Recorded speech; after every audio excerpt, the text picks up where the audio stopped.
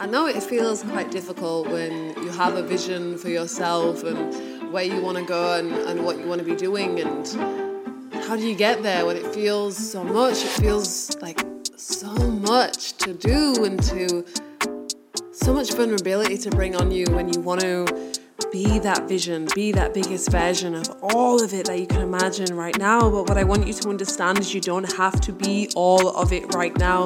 You don't have to have already arrived at the final destination, that big vision that you feel for yourself.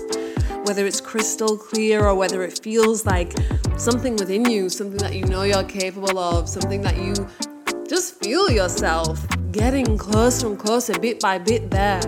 The vision of it becomes clearer and clearer. You don't need to do it all at once. You don't need to be it all at once. And what I want you to know and I want you to understand right now is that every single day you are given the opportunity to spread your wings a little bit more and step into the space that is yours to take up. There is space for everybody. We have the ability to share ourselves and express ourselves and use these tools we have available as ways to experiment, to see what we could be, to play around with ideas, to play around with concepts of ourselves and our identity in ways that we want to show up in the world.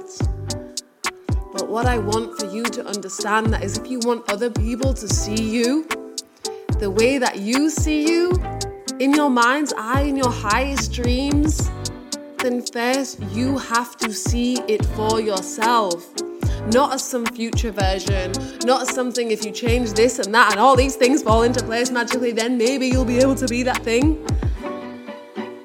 I want you to see it for yourself now. I want you to step into the identity now. I want you to take up your space now. I want you to be comfortable being seen now, today, as you are.